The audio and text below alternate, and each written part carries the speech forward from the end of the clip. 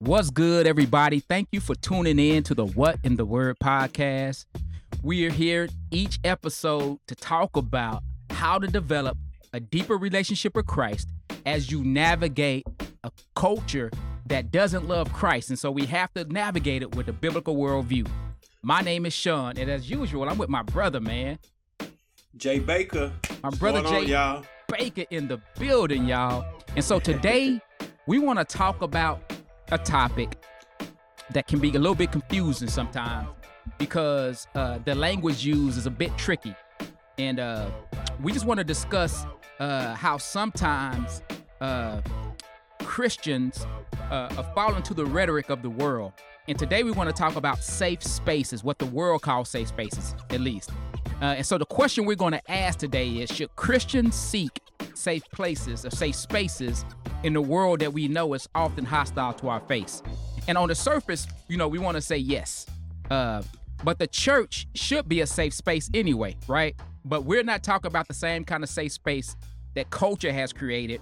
But when we talk about safe places or safe spaces in the church, we're talking about a place where you can feel that you can confess, a place where you can feel love, a place that you can love others, right? And it's not necessarily a place that we want to avoid struggle, because we know that struggle is a part of life and struggle is a part of growing our faith, correct?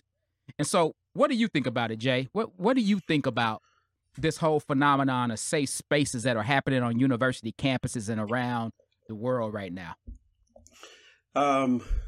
It's interesting when you look at it. I think about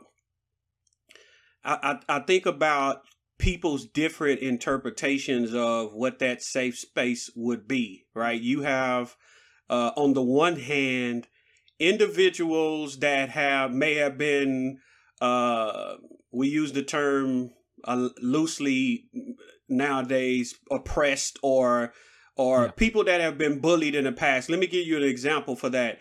You think of the LGBTQ plus community and how back in the days, man, people were attacked and beat and abused, whether it's people running inside of gay clubs or coming outside of gay clubs and waiting on individuals to walk to their car or walk home, and they were getting attacked. And so many of these individuals in the gay community, and so let me clarify quickly, when I say the gay community, like why I'm talking right now, I'm talking about the LGBTQ plus community altogether. So this group of individuals who feared being lashed out on and getting attacked, they were some of the early proponents of what we call safe spaces today. And so you have that type of idea on college campuses and even in other places, but you have that idea where somebody wants to be safe to even talk about being abused, to even talk about what it's like to live this type of lifestyle and people be against you, right? So that's one way.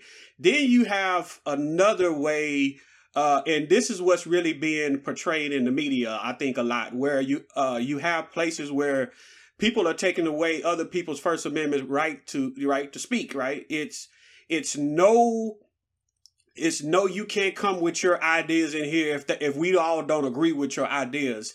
And so before I even want to get started, I kind of want to just, kind of clarify different ways. And there's other types of safe places, safe spaces that people talk about. And again, you talked about being in the church as well. But for me, if you look at the idea of the gay community when they were being attacked, and not only them, but just even women on college campuses, period, were being sexually assaulted, raped. I'm all for places where people can feel comfortable to talk about those issues, right? They have a right to talk about those issues because they don't feel safe, they don't feel comfortable, they don't feel heard. All of these different things, and so I'm definitely all for that. Now, just to transition a little bit, when we talk about the other form of safe spaces where you're saying that you can't bring your ideas, and that means that people can't come on campus and debate with you because you're going to shut them down, or as we talked about in another episode, you're going to be canceled, right? I think there's so many issues with that. And as believers, if we try to go seek those type of safe spaces where we just don't want any type of conflict at all, right? Because when you talk about peace, many people think of peace as the absence of conflict altogether. There's no conflict, but that biblical peace, right, and joy, right? You've talked about a lot of that recently in your sermon series, but just think about that peace that you can get in the midst of, right, the conflict that's going on. And I don't want to go too far because in a little bit, I kind of want to talk about, with Christians, and we're going to grow up among some things while we're here on earth. I want to talk about that later, but I just wanted to kind of open it up with what you were just talking about, bro. Yeah, and I appreciate that, that level of clarity, because I'm waiting on what you're going to say later, because I got a sneak preview. But you're right. So just to clarify again, we're not talking about places where people fear for their lives, people fear being beaten up because of the way that they believe and things like that. We're all for those type of safe spaces, right, where people are violent, or people are abusive, even verbally abusive sometimes. We're all for not getting to a place where you're assaulting people, whether it's with your words, whether it's with your hands, bullets, whatever, bullying, whatever. But what is evolving now in a lot of, especially academic arenas, is you can't have ideas that I disagree with in my safe space. And so then we're segmenting ourselves and saying, you can't be here. Oftentimes when people are different than us. And so one example is what we're seeing on university campuses is they're creating safe places for minority students and saying any student who's not a minority can't even be in this area while we're in this area, because this is our space to be able to be ourselves. And that is something that the church should not promote. And the church should not say we are creating safe spaces for people who are of different ethnicities or different ideologies or different whatever. Nowadays we segment into so many ways. People who are different can't be around, because the church is all about being inclusive. People from all different ethnicities, all different backgrounds, all different socioeconomic groups being together and glorifying God, because God has torn down the wall of hostility, right? And so, yes, sir. So my stance on it is Christians shouldn't seek safe spaces because we know that we live in a hostile world and people are going to have opinions about us. Jesus said in Matthew 10:22, right here in the Bible, I got to pull it up to this page. I don't know why it's on this page, maybe because I want to talk about it. And it says, and you will be hated by all for my sake, but the one who endures to the end will be saved. And so essentially Jesus is saying, listen, when you start talking about me, you're going to start dividing. People going to start hating you. And he didn't say you can call time out and you can stop talking about me. You can stop living your life in a certain way. He says you're going to be hated. And so what I'm proposing is Christians, the world is going to do what the world is going to do. But we shouldn't be seeking safe places and saying, oh, well, we need a safe place for Christians and only Christians. And so that's going to make this exclusive club that won't allow people to hear the gospel, because we're going to start siloing off and becoming monastic, if you will, and going and staying off in communes and things. And the gospel message can't be shared if we're doing that. Yes, sir. And just to piggyback off of what you just said, I think it's very important, right?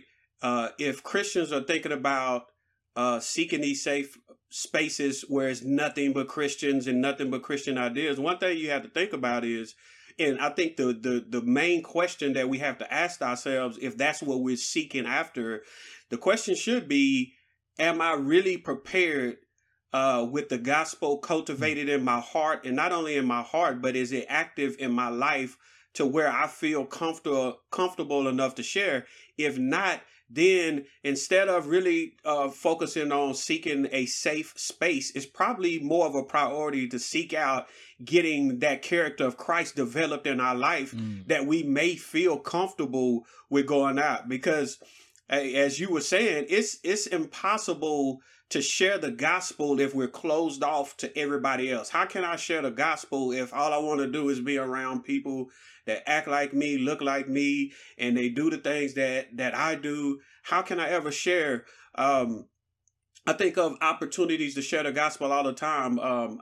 Give you an example, and many people have heard me tell this story before, but just in general, I'm going to give you an example. When I was in my undergrad and I was at a seminary, and I think I was a little, I don't want to say radical, but I was a little different than everybody because I just walked when I came in the hallways and went into student commons and everything to eat. I was just talking to everybody. Hey, how you doing? Good evening. Good morning. How's your day going? I mean, I'm just talking to everybody. And so I saw people were kind of like thrown aback. And remember, we had a Christian seminary, right? And so everything's going to be a little different. And I'm not saying everybody has to be like the way that I was, but I'm saying we have opportunities no matter where we are, even in places where we think it's nothing but Christians and everybody is strong in their faith. They're no longer on milk, right? They've graduated and they're on solid food, right? And so that's the key thing. We need to understand that cultivating the character of Christ is the most important thing in our life and throughout the rest of our lives. And once we understand that, some of these other things that we think should be a priority, they'll begin to take a backseat because Christ is back at the center of our lives. That's what's up. That's what's up.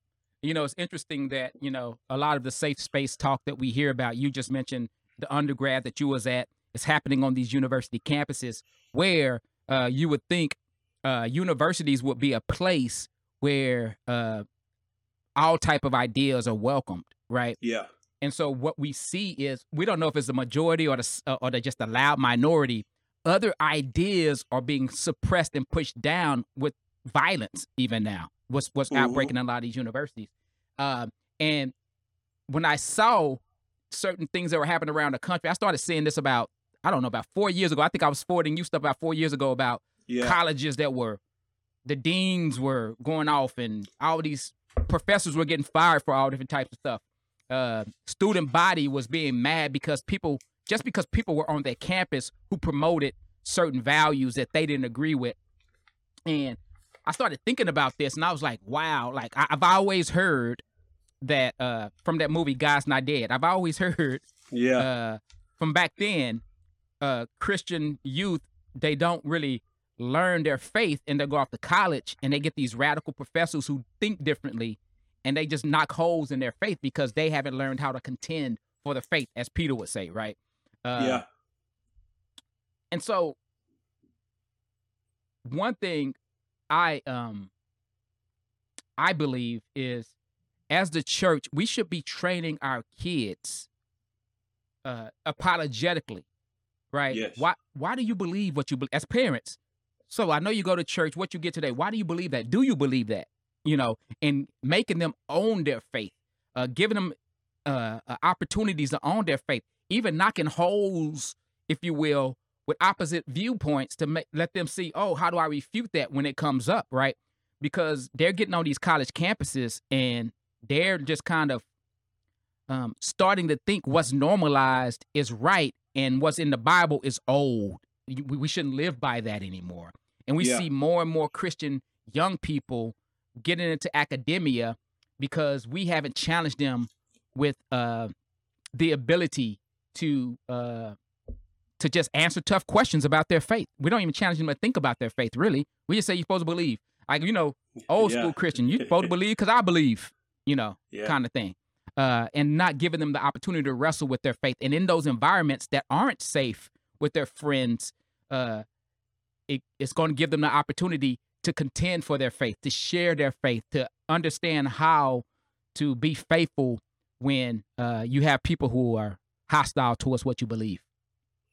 And really, you think about, just to add to what you're saying, I think about if people that are believers are looking for a place where they can feel more comfortable and they can kind of start getting certain ideas, that should be done in our homes. That should be done in our apartments. That should be done in our actual churches where we are getting that environment we feel safe. And you said this at the very beginning, right? In our churches, this is where you go to feel safe, feel like you can confess whatever sin it is that you have going on in your life and get the help and the prayer of your leadership and the rest of the congregation, right? To come alongside you and to help you push you forward.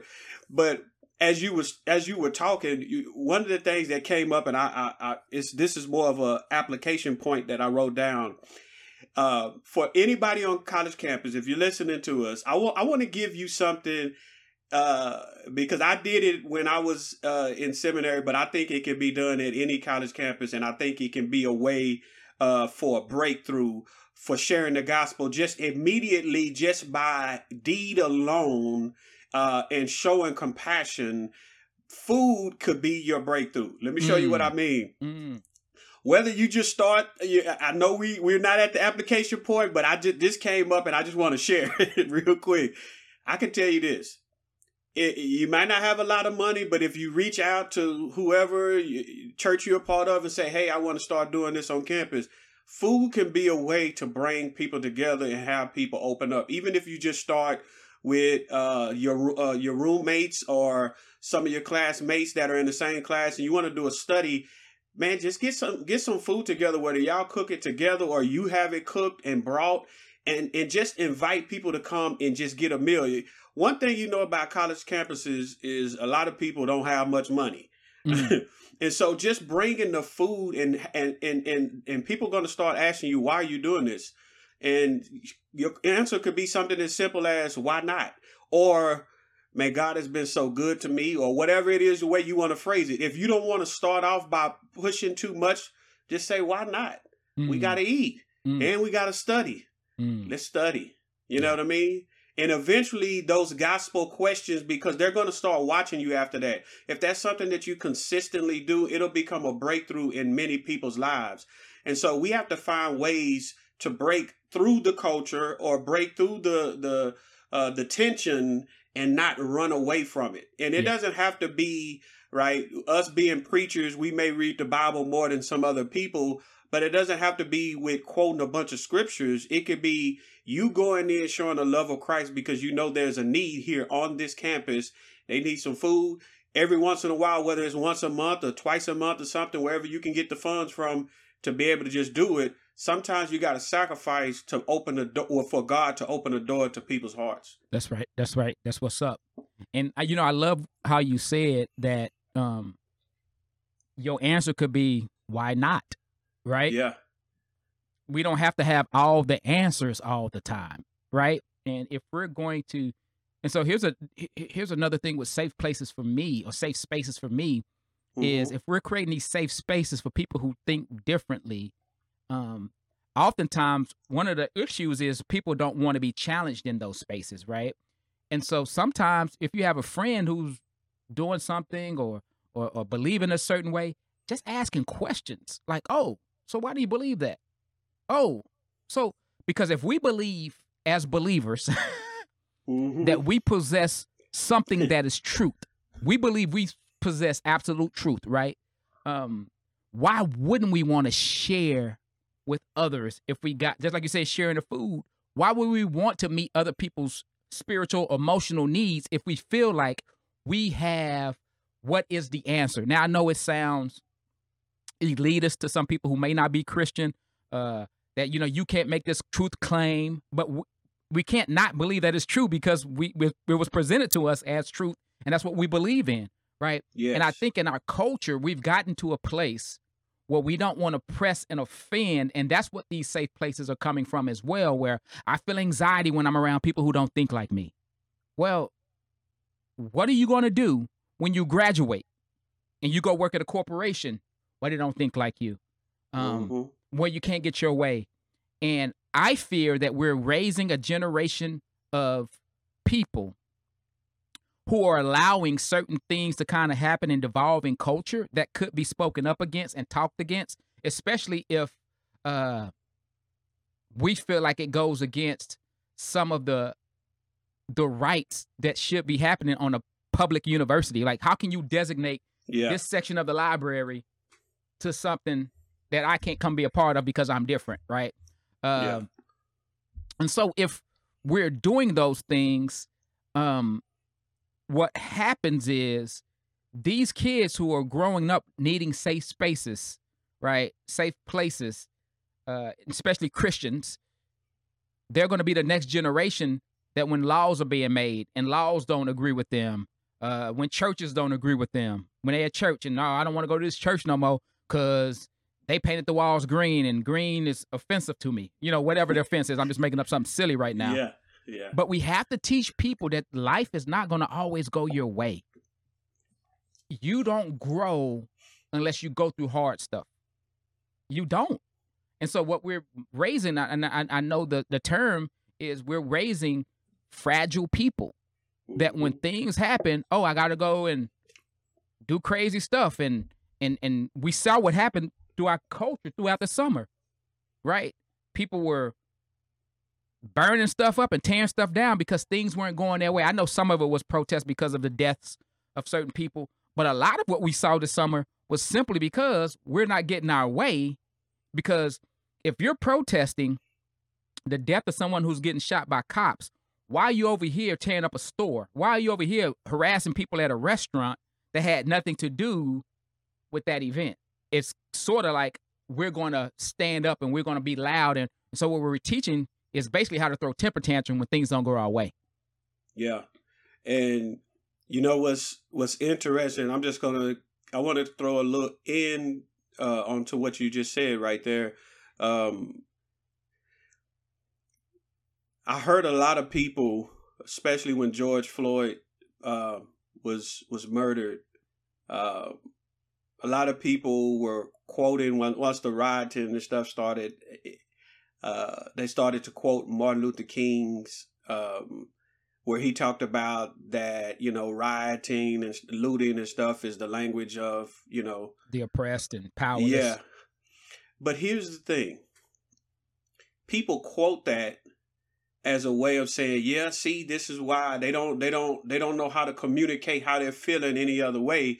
But they don't talk about the rest that Martin Luther King says after that, right? It's if that's the problem, if that's been a problem, even going back to the civil rights days in the 60s, in the 50s, if that was a problem then, and we're still having the same issues when it comes to us not knowing how to communicate our feelings, here's the thing. When are we going to start providing people with the proper skills, right? The ability to be able to process things in a proper way, right? Mm-hmm. In a healthy way, Mm-hmm. and then be able to allow them to find ways to do this out in society. That's right? good, brother. But we don't want to do that. We focus only on certain things, and then we know what's going to happen. Me and you we talk about this all the time, and me and other people. Soon as somebody gets shot or something happens, the first thing we know, they about to tear up stuff. Yeah. Everybody already know it. And so explain to me how we know this is going to happen, but we're not doing anything to educate people into saying, look, there's other ways I can go about getting my voice heard than to go and just tear up some stuff. Yeah, it gets a lot of attention. And yes, you if you do the right thing to the right people and cause them to lose money, yes, they'll start listening. But why do you always have to be thought of as somebody that's going to tear down and not be someone that's going to build up? And so, man, yeah, it's interesting. I think that also goes into the church. Yeah. I think, go ahead. No, I was just saying, yeah, that's good. That's good. But I like the way you articulate it. We're going the opposite direction, if you will. Instead of teaching people how to communicate, we're telling people to go into their turtle shell. We just stick your head in your shell, go to your safe place. And then the opposite end of it, there's some people who are just, they standing up and they acting a fool. Yeah. Here's another thing. It doesn't even have to be the violence against minorities. We saw in this election cycle, they said if the current administration wins, people gonna tear cities up. They were boarding stuff up.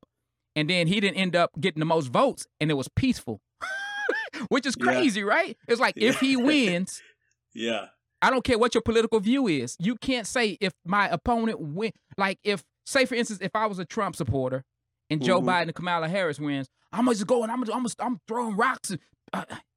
That wouldn't work. Yeah, because that's not going to make them not winners. Yeah. Like no matter what you say, it's not going to change things. Yeah. Right. And that's what everything. I was looking just recently. Somebody, I forget who it was. Somebody got a podcast. Speaking of podcast, I think it was Joe Rogan got a podcast with Spotify, got this huge deal. And all of the people who worked there boycotted and protested because of something that he said. It's like we can't start taking people's right to speak their mind away. Now, if someone stands in the middle of a movie theater and yells fire, that's different because people can get hurt by that, right? And so the rhetoric has become, if you say something against the way that I believe, the way that I am, the way that this, you're putting me in harm's way. You're putting me in a place where I can get murdered because you're speaking against it. And so it only happens with people, I'm going to say it like this. It happens mostly with people who don't align with a biblical worldview, say that. Yeah. Right? And so if you say something against women, you're putting them in harm to be killed. But if you say something about men, it's okay.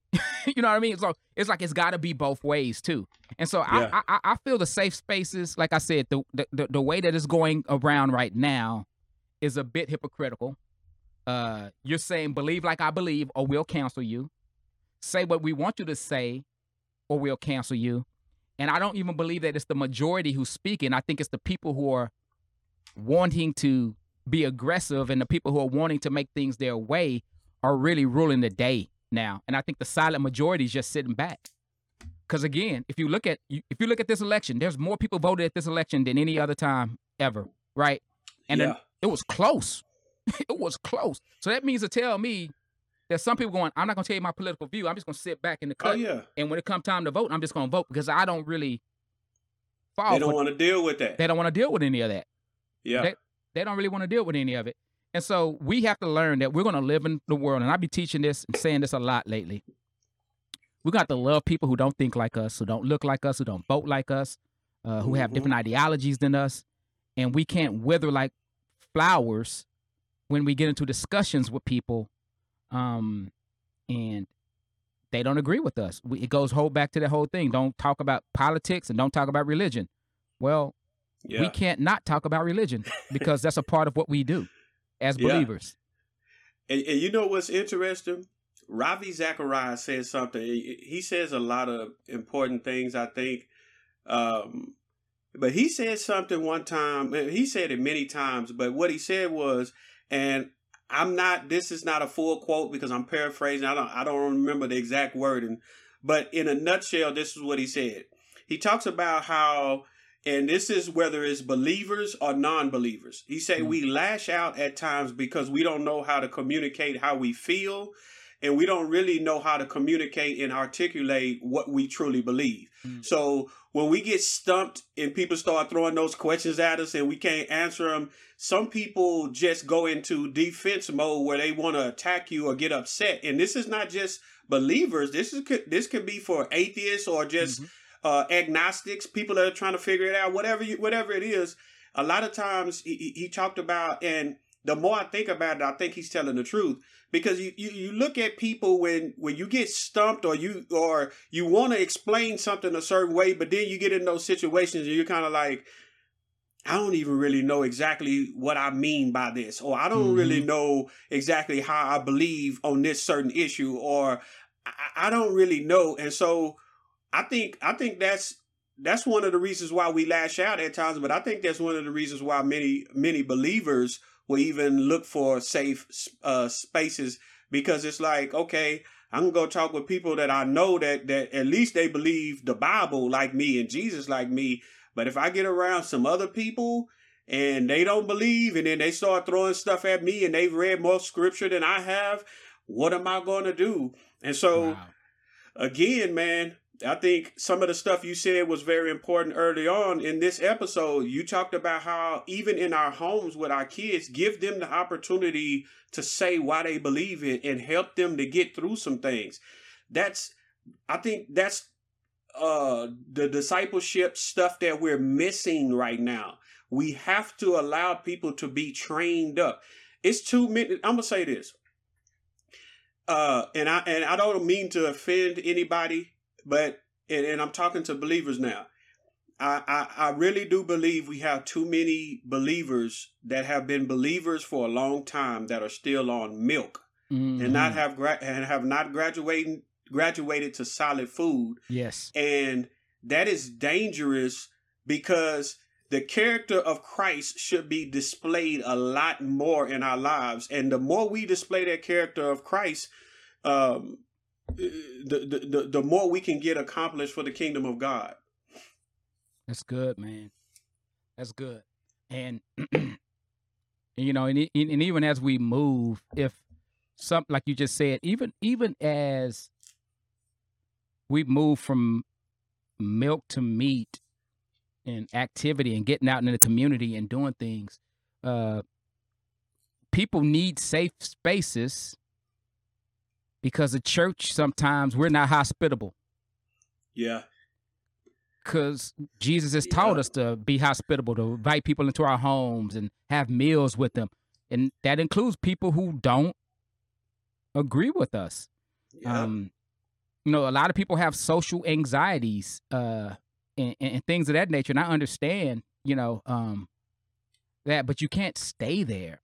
You know what I mean? You can't come undone when you get into an environment that you can't control every bit of the narrative. Because we say this a lot, and we've said this a lot often. Things can get crazy in this world, and we're doing people a disservice by saying, you know what, you just stay over there. You just be fearful. Just be fearful. And we know God has not given us a spirit of fear.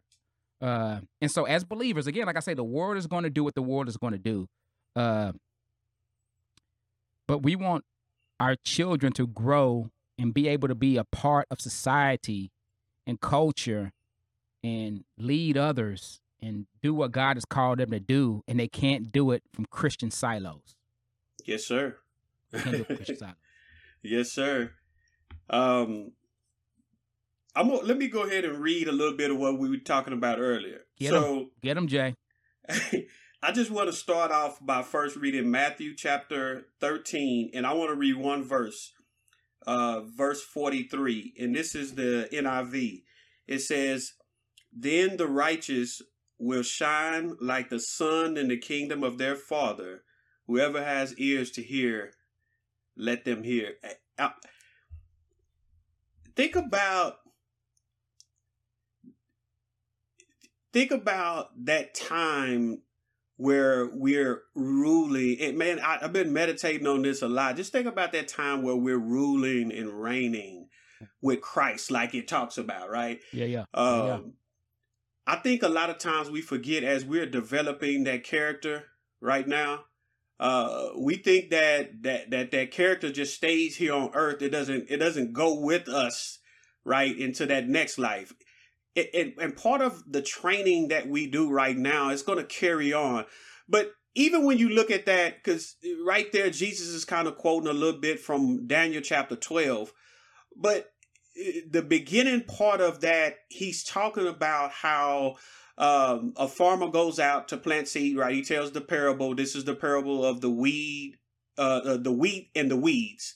And he sows good seed, but while they're sleeping, the enemy comes and he sows bad seed, right? And then it talks about like over a period of time, because this seed, when it begins to grow, it's looking just like the wheat. And so after a period of time, you see that there's a distinction that takes place. People, the workers are like, man, where do these weeds come from, right? And they're ready to go in and just let's root up this, let's get this bad out of there. But he warns them that you can uproot some of that good as well.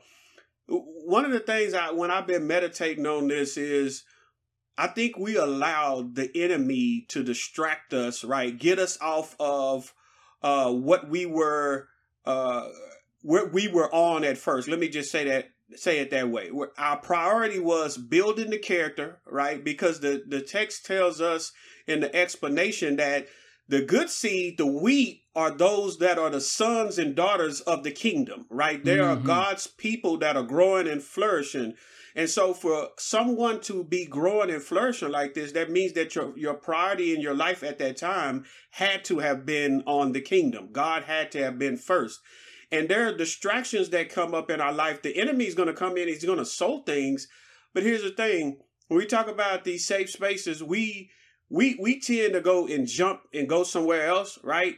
And allow our attention and our focus to be misdirected in a different area, and we forget to continue to cultivate that good that was already being cultivated in our life. Yeah. And we focus on everything that's going on wrong around us. Yeah. And you've already named several of them, right? You named the coronavirus. You've named this climate during this political climate right now during the election, and they're still counting some votes. Race issues. We can get so caught up on everything around us that's unjust that we just feel is wrong, and it may be something that is actually wrong. But just think about it.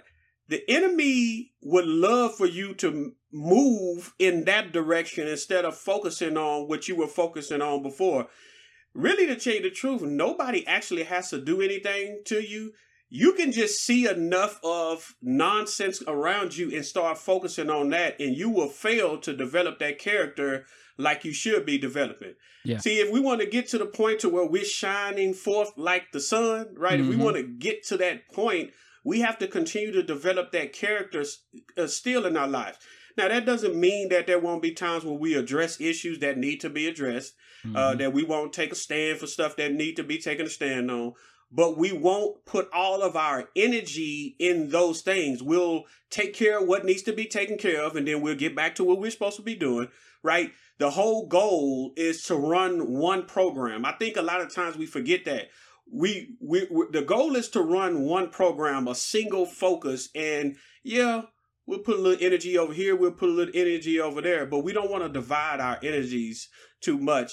And so I've been just spending a lot of time just kind of meditating on those passages of scripture, because it's amazing how we allow everything that's going on around us to move us from our focus on the kingdom of God. And I'm guilty of it at times myself. The kingdom is the most important thing. That's why Matthew 6, right? He says, seek first the kingdom, and how God says that things are right? That's part of the problem too, is it's about how we want it to be right, but it's about how he says it's right? Do those things first. Right. And, but yeah, man, it's the enemy. Let me say it this way. I'm trying to think of exactly how he said it. Dr. Napier said something that was important. He said, what's worse? Doing nothing at all, or allowing yourself to be distracted and putting your energy in the wrong place. Right. And when you ask people that question, most people think, man, doing nothing at all. But I'm going to tell you like this. Allowing yourself to be distracted and have your energy in the wrong place, your attention in the wrong place, your heart in the wrong place is just as bad as somebody that's sitting around doing nothing, and it could even be worse. Yes. You know, man, that's good, brother. Especially the part where you say how the enemy distracts, and you can see it. When you say it, like you nobody has to be bothering. You've looked long enough, you can see that there's this other system going on. Because here's the thing, and I know we're primarily focusing on university campuses, but what we have to understand to the listeners is things that start on university campus 20, 30 years ago are in the mainstream now. Because these kids grow up and get lives and jobs, become CEOs, become politicians, become stuff, and they implement those things that they learned earlier in life in the system. And so what's funny is what safe places and safe spaces in university campuses advocate is they believe that people with marginalized voices need to be able to just say what they want to say without any discrimination, without anybody talking back, without anybody challenging their ideas. So in these safe spaces, I can go in and say whatever I want to say because I've been marginalized, or I say I've been marginalized, right? And so now I can say what I want to say without any pushback, without any. How is that a learning environment? Like literally, how is that a learning environment? We learn when I say something, we push back, and you'll see people who get most out of the college experience when teachers allow you to push back. You know, some professors don't.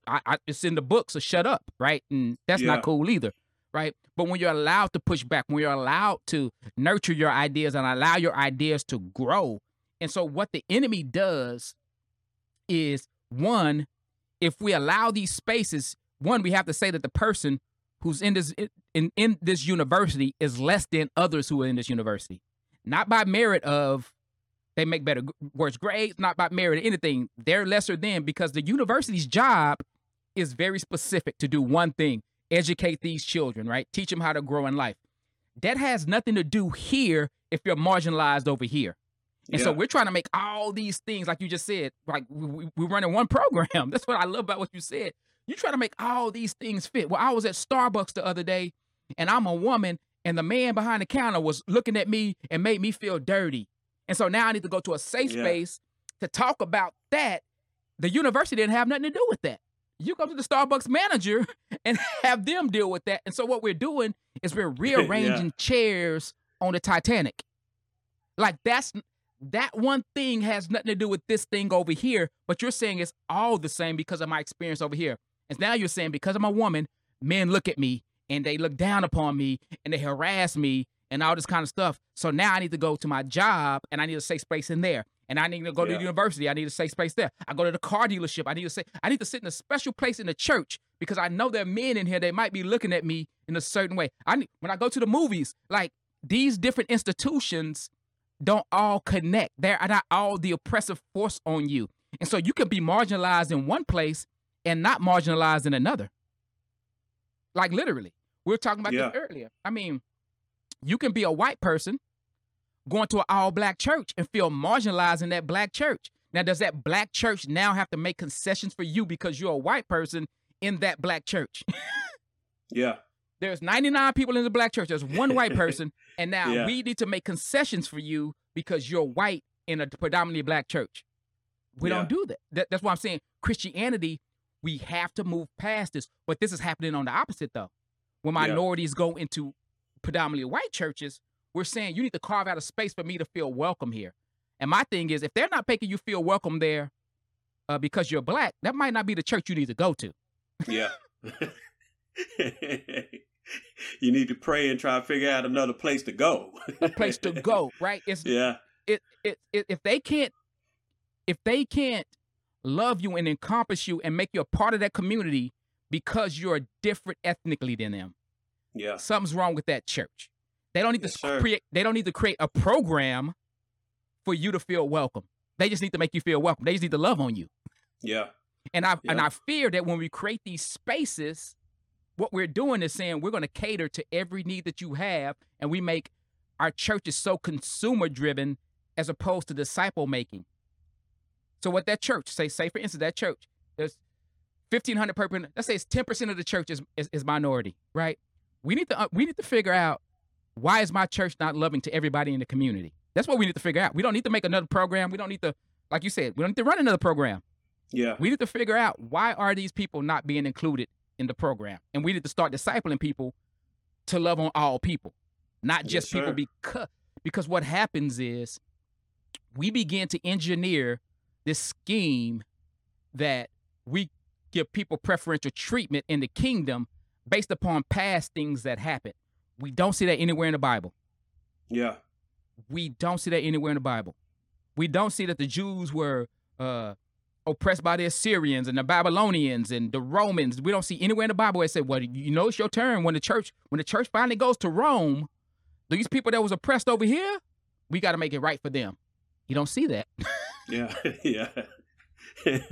These are your brothers and sisters. Love them. Yeah. That's it. It's that simple. We make it so difficult, bro. Yeah. We make it so difficult. And really, man, as I'm listening to you, and I'm thinking about these college campuses, I'm wondering, like, the groups that some of these people are going to where they feel out of place. And I'm not going to talk about the church right now, but just people I'm wondering who are leading these environments where people don't feel safe to speak. Because one thing I think that a lot of people can learn from, like, the AA meetings and different things, that when you come in there, everybody has a right to share whatever they feel like they want to share, no matter what. If you've ever been to one of those meetings, you're going to have godly people in there that have been drinking and they're trying to get their life together. You're going to have atheists. You're going to have people that are saying all kind of stuff about aliens. Yeah. You're going to have all kind of different people in there, but they allow everybody to share whatever they want to share. And I think we have to, because of how sensitive, I hate to say it like that, but yeah, just because of how sensitive people are today, we have to really, maybe we need to lay down ground rules, like at the very beginning, and say, hey, you're welcome in here no matter what. Some people are going to offend you about what they believe, and just get it all on the table up front. But the elimination of other people's thoughts and beliefs can't be something that we continue to thrive on, because what it's going to do is, and I hate to say this, what it's going to do is it's going to further destroy our nation. Like, our nation is already crumbling right now. Stuff like that, where we are not building people that have enough backbone to stand in there, it's going to further diminish our nation as people that are willing to stand up. And we're not talking about fighting and going and get guns and all that, but we're talking about willing to stand up intellectually, emotionally, and just be willing to share your thoughts and your views on different things and listen to the other person's views. Yeah. Excuse me. You don't have to agree, but you know, that's the way it is. People have heard me share this story before about when I was in prison, and me and the Muslim guy was real cool, right? A lot of his Muslim brothers didn't like that he would sit and talk to me because they knew that I was a Christian. And so I remember he was like, man, the brothers just hate you. And he was like, I don't know why, but he told me, this is one thing he told me. He said, man, he said, look, I come to talk to you because he said you're being so authentic with what you're doing. And I was just like, okay. I said, I'm just see the scriptures and I'm trying to live what I see. And it was a compliment, man. And me and him got real cool. And this is the guy I told you about before, that one of the times, I don't know where I was. I had left the building. I don't know if I was at a church service or at a class or something. And when I came back, the guy had a seizure and he fell and hit his head and he died. And they were like, man, have you heard the news? I was like, what happened? They were like, your good friend, the Muslim dude you always play chess and dominoes with, said he died while you were gone. I was like, what? And it was like, man, this guy, where I talked about the Bible, he talked about the Quran, and he was like, man, he say, they tell me stuff about Christians, and then I see you doing something different. And he kept saying to me, like, man, he said, I feel them because I am a Muslim, but then the stuff that they're saying about Christians don't line up with the way I see you living in here.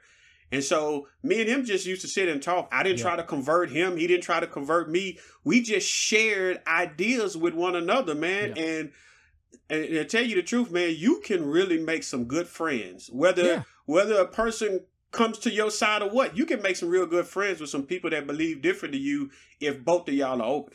Man, that's what's up. You know, I used to have a supervisor in my job. He was Muslim. He said it was equivalent to what we would say Sunday school in Christian. He was taught at the mosque. And one day they would all pressure me to go out to eat. And I was on a fast. I would fast every week from 6 to 6 on this certain day for like 6 months. And every day, every week on that day, they would say, Ken, come out to eat with us. And I was like, nah, I can't today. Man, I got you. I'll pay for it. I just kept putting them off. And then finally one day he was like, He's like, man, you never want to go out to eat with us. Is there a problem? I said, no, it's never that, because I've been out to eat with them on different days and different things. I said, but on Wednesdays I fast. I figured he would have understood that as a Muslim. He was like, Christians fast? I was like, yeah, man, I fast on Wednesday from 6 to 6. Because then I used to go hit the streets and evangelize right after that. And so I would fast and pray all day. And he was like he was like taken back. He was like, what? Yeah. Man, I ain't never heard nothing like this before in my life. But if we had safe spaces where Muslims over here, Christians over here, we would never would have had those interactions. Yes, sir. Never would have had those interactions. Yeah, man. Like you saying, it's so pivotal that we live our lives and we live out our faith in front of others so that others might be able to see the gospel message. And then it's going to come a day and a time one day when they ask, hey, man, can you explain to me this? Or can you tell me about this, right? And you can ask questions. Man, what about this? What about this? One guy who worked with one of our elders at his job, me and him were meeting for a little while. He was a Muslim and he was a brand new Christian. And he was going to a real big church. And he didn't have a lot of people to talk to because he could just go up to the senior pastor and ask questions, right? And he wasn't a part of the small group. So me and him just started meeting at Starbucks like in the morning before work one day a week. And he was asking me all these questions. He's like, man, I've been in the church for like a year. I ain't never heard this, blah, blah, blah. Yeah. And I'll ask him stuff about Muslim faith, right? And so, and he had, it's almost like, when you were little, maybe your mama, your cousins and them, something happened. What happened in the house, you don't tell nobody outside the house, right? And so he was telling me things that I was like, Muslims, what? Because, it's stuff that won't come out. If you're not a Muslim and not in those circles, you wouldn't see those things that happen behind. But because we're in the West, everybody's a Christian, Christian. And so since we're in the West, they see all this and say, oh, that's Christianity, huh? Baywatch. That's Christian, that's Christianity, right? Like I saw that one place, like they were somewhere in the Middle East. They would look at Baywatch and think that was America. Like just running down the beach with, Yeah. It's like, that's not America, man. But that's what they saw. Yeah. That's what they saw. So, yeah. Yes, sir. Y'all some Baywatch Christian, what they said. Man, I enjoy, man, talking with different people. And I just want to encourage the brothers and sisters out there speaking to Christians now. I just want to encourage you to take the time to get yourself ready at home. Get somebody to pour into you if you need somebody to pour into you, but get yourself ready at home and inside your churches. Whenever we start opening back up churches again, get yourself ready at home so that when you do go to work or you do go to the grocery store or when you are at school or whatever, you'll be more prepared. And I want to say more prepared because many people think that just for you to start talking to people, you got to have all of the answers. You got to have half of the New Testament memorized or something. When really all you have to do is just but talk about what you know. Hey, I just been reading in Matthew chapter 5 for the last 6 months.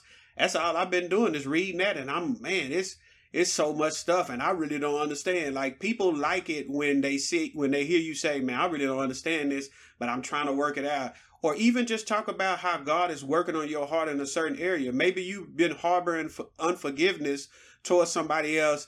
And when you start talking about stuff like that with people, it is like, man, God is dealing with me about really forgiving this person. I thought I had forgave him, but every time I see him, some stuff start happening on the inside, and I can kind of tell why God is speaking to me about this because I don't think I've really forgiven him. I say that I have, but it's still some stuff in there. And so that's the key. Like people like stuff like that. We think we got to go in there and say, you understand what Luke chapter 10 said? You don't understand that? Well, that's what your problem is. That Luke chapter 10 had all the answers for you, but you don't understand Luke chapter 10. That's going to work for somebody. You know what I mean? That's going to work for somebody. Man, just share with people, man. And I don't want to just say share, just like you just need to walk in the room and say, who is the easy one in here? It got to be somebody easy. Yeah. Oh, he or she looks easy. Yeah, right. Your victim. Mm-hmm. No, it's about just start communicating with people. Yeah. I got 4 classes with you on a regular basis. I got 4 classes with you, man. Hey, what's your name, man? I saw you in this class. Saw you in this class, and I saw you in this class. my name is so and so, and they can look at you crazy or whatever, and then just keep talking to them every time you see them, and then eventually, I guarantee you that door is going to open where you can just start talking, not necessarily about Jesus, but you can start talking just in general. Right. So we look for little open doors like that. That's good, man. That's real good. What was I finna say? Yeah, I was finna add that it's always good to conversate. It's always good to look for those open opportunities, like you're saying right now, and letting people see that you're on a faith journey too. That's really what it is. And while we're on a faith journey, like you were saying, man, I'm reading in Matthew, man, and man, I'm learning a lot. We act like we're scared to let people know that we're still learning, like we haven't already arrived and have all the answers, right? Yeah. Man, this is interesting. This is an article I found from the University of Chicago, the dean of students in 2016. So this has been going on for a while. He had to write and say, our commitment to academic freedom means that we do not support so-called trigger warnings. Because that's what they talk about now.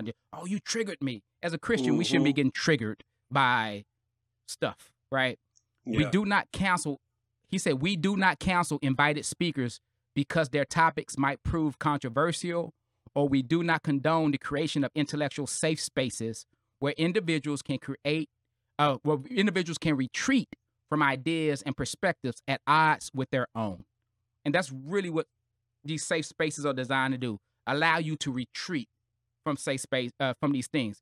You can always do that. You can, like you said, go to my apartment, go to a small group, and that's for Christians. If you're not a Christian, go hang out with your friends. If that's your safe circle, go hang out with your friends. But you can't come into public spaces and demand that people allow you to do such and such and such and stuff. And so what we need to do is we need to delineate free spaces from safe spaces, right? Mm-hmm.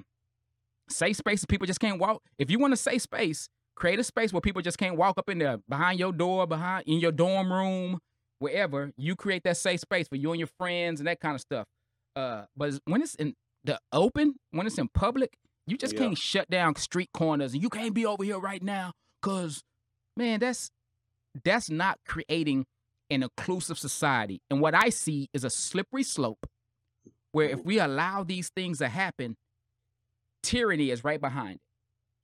Because when the majority starts saying this is right and this is wrong, and the majority is the ones that are yelling and being violent, because these safe spaces are creating these violent places. There was an ethics professor at one school, an ethics professor. He was riding with his students and hit a dude in the head with a bike lock who wasn't doing nothing. Oh, wow. Where in the world can an ethics professor rationalize that this is okay for me to hit this person in the head who's doing nothing but speaking? Unless we get to a place where we start saying things like, your words are violent towards me, and then I can respond with violence because your words are violent towards me. I can respond with violence. They even saying silence is violence now. I don't even know what to do with that. Because you're being violent towards me. How am I being violent towards you? Well, you're talking about there's only one way to heaven. See, Christians? See how slippery that slope is? You're saying there's only one way to heaven, and we need to take you out. Well, I'm going to shoot you because you're being violent towards me because you say there's only one way to heaven. And so we have to be able to allow people to speak what they believe without, listen, if you don't believe it, don't believe it. Yeah. It's that simple. Yeah. If somebody comes to your campus and wants to speak, I don't care if they're talking about Nazism. If they come to your campus and they want to speak, just don't go to the event. Yeah. It's that simple. Because some of y'all, and I'm not trying to throw shade, but some of y'all, the church is a place where you say people think like you. You don't come see them speak half the time. And so don't be so twisted up and caught off guard when somebody doesn't agree with you, speak like you, and now you need to shut them down. That's the challenge. And so we saw in this last election, I got into a real good discussion earlier, where we vote and we stand on our morals and our principles. And we vote and we stand on our morals and our principles. That's all we can really do. Yeah. In this country. And we're lucky to be in the country where we can vote. Mm-hmm. Because some places they just tell you what's gonna happen. Yeah. And I dare you say something about it. And there's Christians who live in those spaces. When we think about it, I preached about that this weekend. Christians make up Americans make up 4.25 of the world. 4.25% of the world. Man, there's so many countries where Christians are in right now that are being massacred and killed just for their faith. Houses burned down and all kind of stuff. They ain't got no option for no safe space. Mm-mm. And so we need to really look at the world as a great big old place that God is concerned with, and we just can't get in our little silos. And even when we talk about safe spaces, we're talking about a little silo of a silo. I mean, that's probably 0.2% of the entire world. Yeah, that can get into a safe space. And I think that's something that we have to start praying specifically for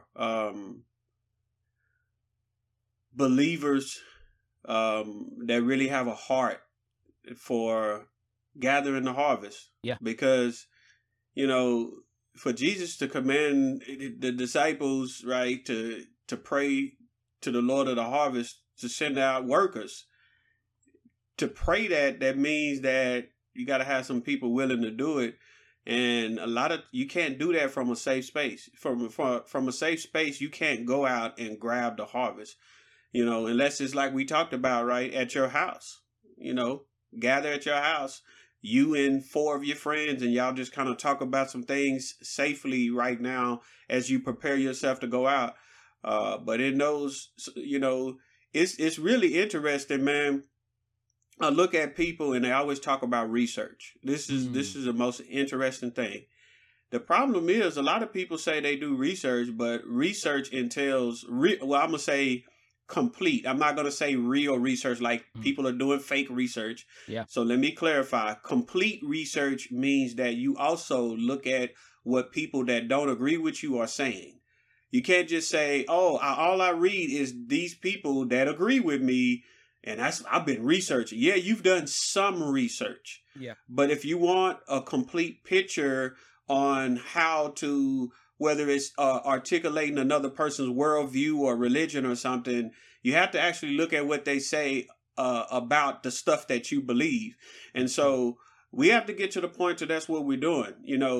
What are people saying? And that's ways that even if somebody don't believe the same way that you believe or think the same way you think, maybe them coming to your campus and you showing up just kind of getting an idea of what these people are saying so that I can really have a clear picture on this person's worldview. It's hard to speak into a person's worldview when you don't really know nothing about it and all you do is buy into what the status quo is saying. Yeah. Everybody's saying this about this when 90% of those people don't know nothing about these people or what they believe. They just saying whatever's on their mind and their heart at that moment. Yeah. But you can be that person that says, you know what, let me go here. Even I'm not a Nazi or I'm not an atheist or I'm not, even if it's a Christian comes on a university. I'm not a Christian. I'm not religious, but let me go see what these people have to say. Sometimes we challenge ourselves by going into places to hear these other ideas and maybe we'll find out if we've really allowed the Christian faith, the foundation of Christ to really be laid in our life. Yeah. Because if you're persuaded in a different direction, maybe you haven't laid the foundation yet. Yeah. Yeah. Yeah. Yeah, that's good, brother. I don't even know what to say with that, man. Except we also have to stop putting so much of our trust. I really believe that, man, the academic system is good because it teaches us how to think. It teaches us how to write papers and articulate and stuff like that. I think safe places in that is counterproductive to what we get out of the college experience. And then secondarily, man, there's so many professors that don't really live in the real world. They live in academia. Yeah. Like even when you think about it, man, like I recently started doing some writing. And right when I finished school, I was writing like the textbooks that I read. And people were like, man, you write so well. What did I just say? I don't even know. You know what I'm saying? fluffy words and big words. Yeah. And you got to look up in the dictionary to find. And so a lot of academics, they live in that world. Yeah. And that's why I like professors and stuff who can talk plain and they can communicate with just, Yes. you know. And so a lot of time they live in these books, they live in these studies, they live in all these different places. And then they're turning around and they're teaching 10, 11, I mean, not 10, 11, 19, 20-year-olds how to reason, and they're introverts. They like, you know what I mean? So it's like we need, as believers, we need life on life. We need, go get your degree, but we also need other people with different walks of life that can speak normal. Because I know so many college students, they finish school, they don't remember nothing they learned in school. Yeah. They don't remember nothing they learned in school, right? And so they got a piece of paper, though. And so we really need to flip that upside down as believers. Yeah, go get your degree, do the college experience and things of that nature. But when it comes to really living life, yes, you don't live life off of a case study. You don't live life off a sociology book. Yeah. Because when you get in the real world, you'll start seeing holes in what your professor taught. You're like, wait a minute. Yes. That works sometimes. It don't work all the time, though. Right? And so that's what I have to say about it, man. The intellectual approach is kind of messed up, and what they're trying to do, and it's going to trickle into the rest of the world, is we are seeing a lack of, if you will, integration in our world, right? We're seeing a lack of the people who feel marginalized. They don't feel included with the rest of us, right? But here's the thing. You can't create diversity by including people and then suppressing what the people who the group they're being included to, they can't speak anymore. Yeah. You can't do that. That's not real inclusion. That's, for lack of better words, that's tyranny. That literally is. Remember when when your little brother, your little sister used to want to go with you and you were like, no, they ain't got, and your mom said, you better take them. Yeah. Come on. What's going to happen to the person that was forced to let this person in and they can't say nothing to him? And if you tell me you hit him, you're going to get it when you get home. Yeah. So now I'm going to get beat. You got to come with me. And I'm going to get beat if I say anything back to you, make you mad, make you cry. You're going to tell mama, and I'm going to be in trouble. Yeah. That's not real relationship. Not at all. That's forced. That's a play date. No one wants a play date. And then when people get into those environments, they wonder why. Well, why don't such and such want to hang out with me? They don't even know you. You were pushed upon them. You were thrust upon them. Yeah. Yeah. And so, like I said, yeah, go ahead. No, I was just gonna add, like you touched on something that's very important, man, because this whole idea of forcing things on people, I think we do a lot of that right now with, I think protest is good in a certain sense. People start getting the stuff that they want, people feel good. But I think our country's at a place where we think that forcing people to conform to the way that we want things to be, right? Because you have so many people, and I'm going to use the same examples we've been using over the last few episodes, where we were talking about how it's very popular to kneel now, when before it wasn't popular to kneel. Right. And I just think about the hearts of people like all over the place, whether it's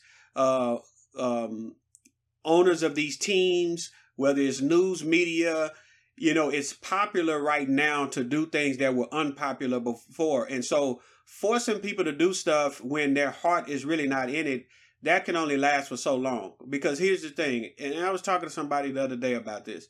Here's the thing.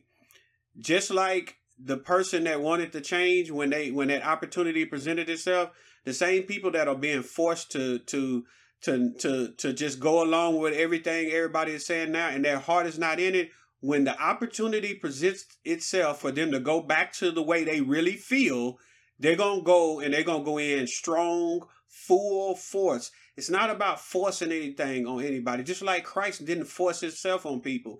He presented his case. He said, look, the kingdom of heaven is near you. God is at work. He's doing some stuff right now. Repent.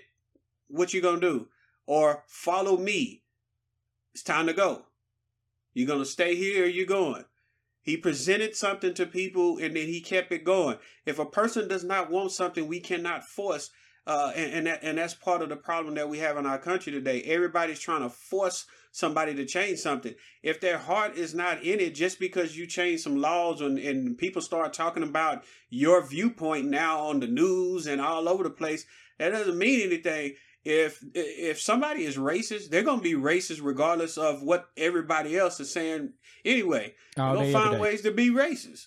Yeah. That's simple. That's it, man. And yeah, and I'm in agreement with you. Yeah, peaceful protest lets people see that you have a viewpoint, that you're concerned with it. But this is my fear. A lot of those protests, I don't think they don't get anything solved. We put another person in office 4 years later, ain't nothing changed. Mm-hmm. We right back to the same thing. And like quite literally, it's crazy that I don't think if it wasn't for this COVID, a lot of this stuff would have been as blown up as it is, because actually police shootings have gone down.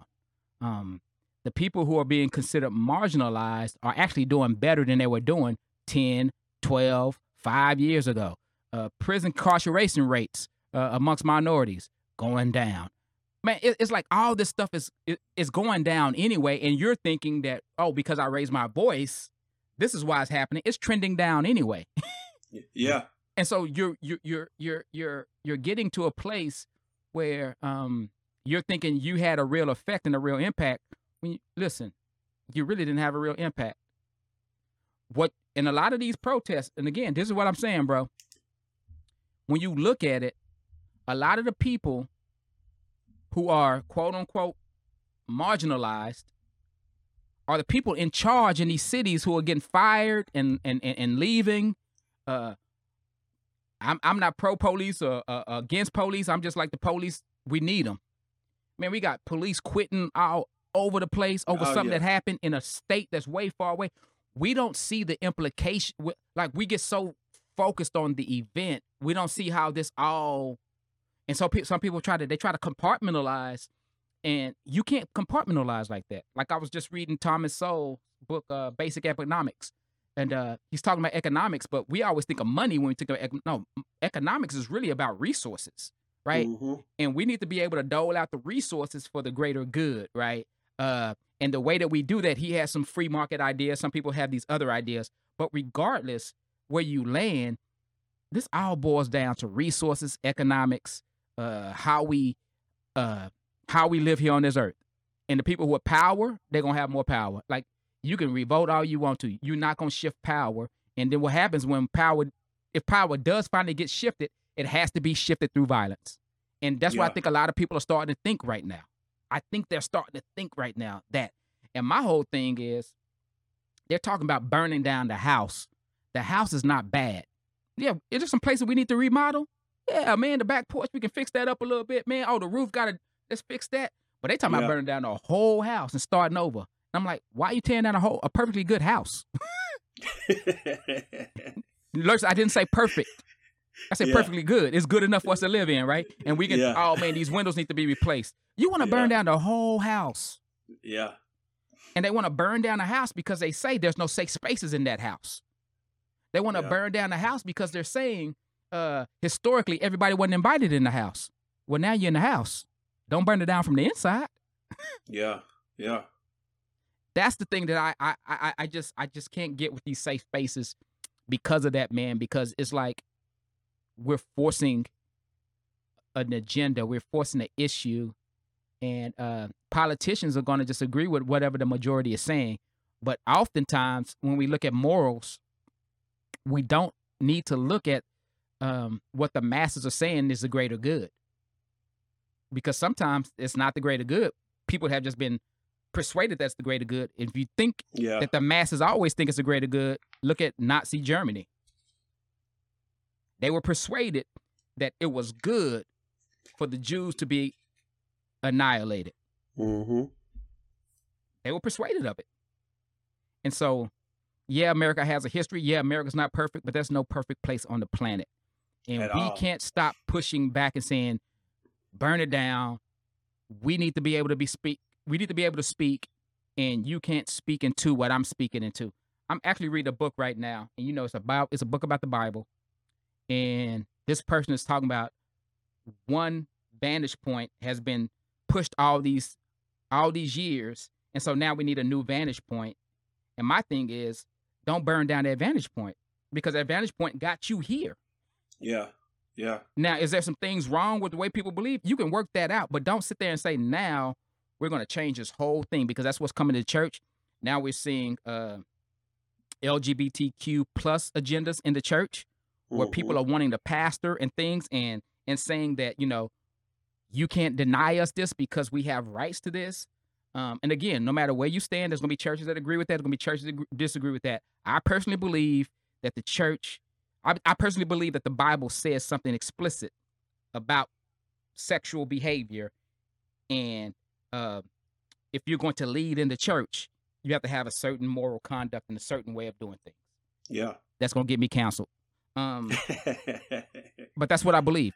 I don't believe that LGBTQ plus people are lesser than me. I don't think listen, if it was up to me, I don't really care. But this is what I stand on. That's all it is to it. This is what I stand on. There's certain things about, certain women that say that their husbands are weak and they need to take charge. And I'm like, if your husband allow you to do that, that's one thing. But don't run all over your husband, though. Like, because some children will say, my parents always want me to go to church every Sunday, and I just can't deal with that, and blah, blah, blah. God wouldn't, blah, blah, blah. I'm just looking at this. I'm just looking at this. And so we can't nuance our experiences. We can't nuance our quote-unquote identities and say, you can't speak into my life because you're a male, and you're dominant, and historically women have been oppressed, so you can't speak into my life. No. Yeah. But that's the direction this is going in. That's the direction the church is moving in. We've talked about it. We might have to do a segment on this one, the racial reconciliation thing. We touch on it all the time because it's a hot button topic in our thing. But we're touching all these areas because the church is literally going full stop about some things. And I love what you said earlier. We're running too many programs. That's it. The system's going to crash. Keep dividing your energy if you want to. Yeah. Yeah, I mean, man, you said a mouthful, man.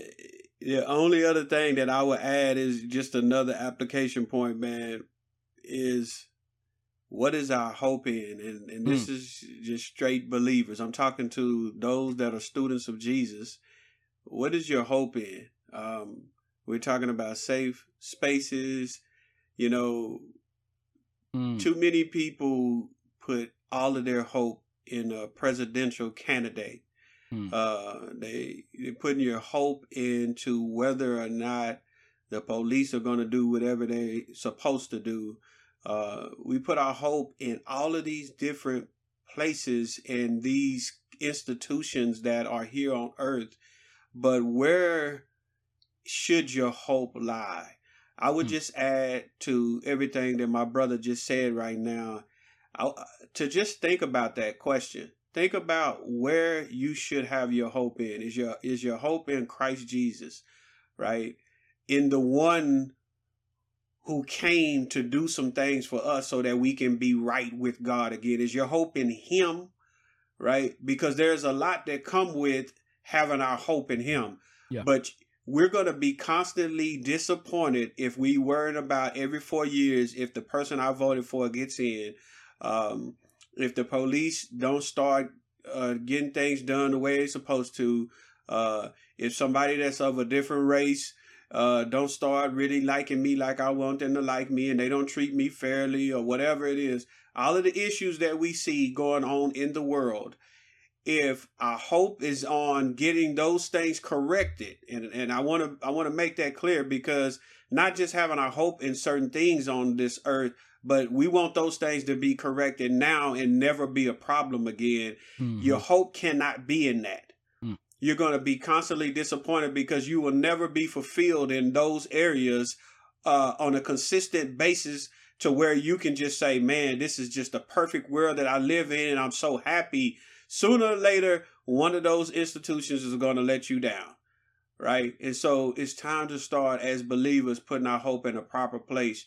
And until we start doing that, we're going to be disappointed, and we're going to be acting out of character, no integrity. We're not going to be trustworthy. People are going to be fleeing from the church instead of running to the church as a safe place, right? We talk about safe places, but as a place of refuge in Christ Jesus, right? Until we put our hope in where it's supposed to be. It's trouble for us. Yes, man, sir. That's what's up, man. That's what's up. I got one final thing, man. Before I'm through, and I'll let you drop the mic as always. Oh no, this is you dropping the mic tonight. Don't finish your mouth. So John 16, where Jesus tells the disciples that y'all gonna run off and leave me, but don't worry about it. The Father got me. The Father has not left me alone. Yeah. And then in verse 33, he says, "I have told you all this so that you may have peace in me. Here on earth, you will have many trials and sorrows." Point blank, plain. Like as long as you're alive, there's gonna be trials and sorrows. But he says, "But take heart, because I have overcome the world." And so, if you're like my brother was saying, if you're putting your hope in political systems and in even in the church, like putting your hope in the physical building, the programs, what the pastor says, if you're putting your hope in those things, you're placing your hope in the wrong space. Yes. Right? Our hope is in Christ and Christ alone. And we really got to get to a place where we're not just looking at ourselves and being selfish about my life this, and I need this, and I need a manicure and a pedicure, and I need to be babied, and all this kind of stuff. We need to roll up our sleeves and be the believers that God has called us to be, which means sometimes we're going to say things that are offensive. We don't intentionally offend people, but we got to say what the gospel says. Yes. And as believers, we need to toughen up. Yes. We need to toughen up. We are so babied in this country. We are so we lose it over the smallest of things. And God is saying it's time to grow up. And so I'm going to vote no for safe spaces in the church, the kind of safe spaces they talking about. Because no.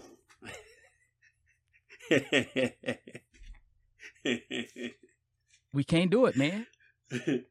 We can't allow your experiences to trump what the word is saying. That's it, man. I'm gonna back up off this safe space thing. I don't have nothing to add, but grace, mercy, and peace be with you. You got one more thing to say.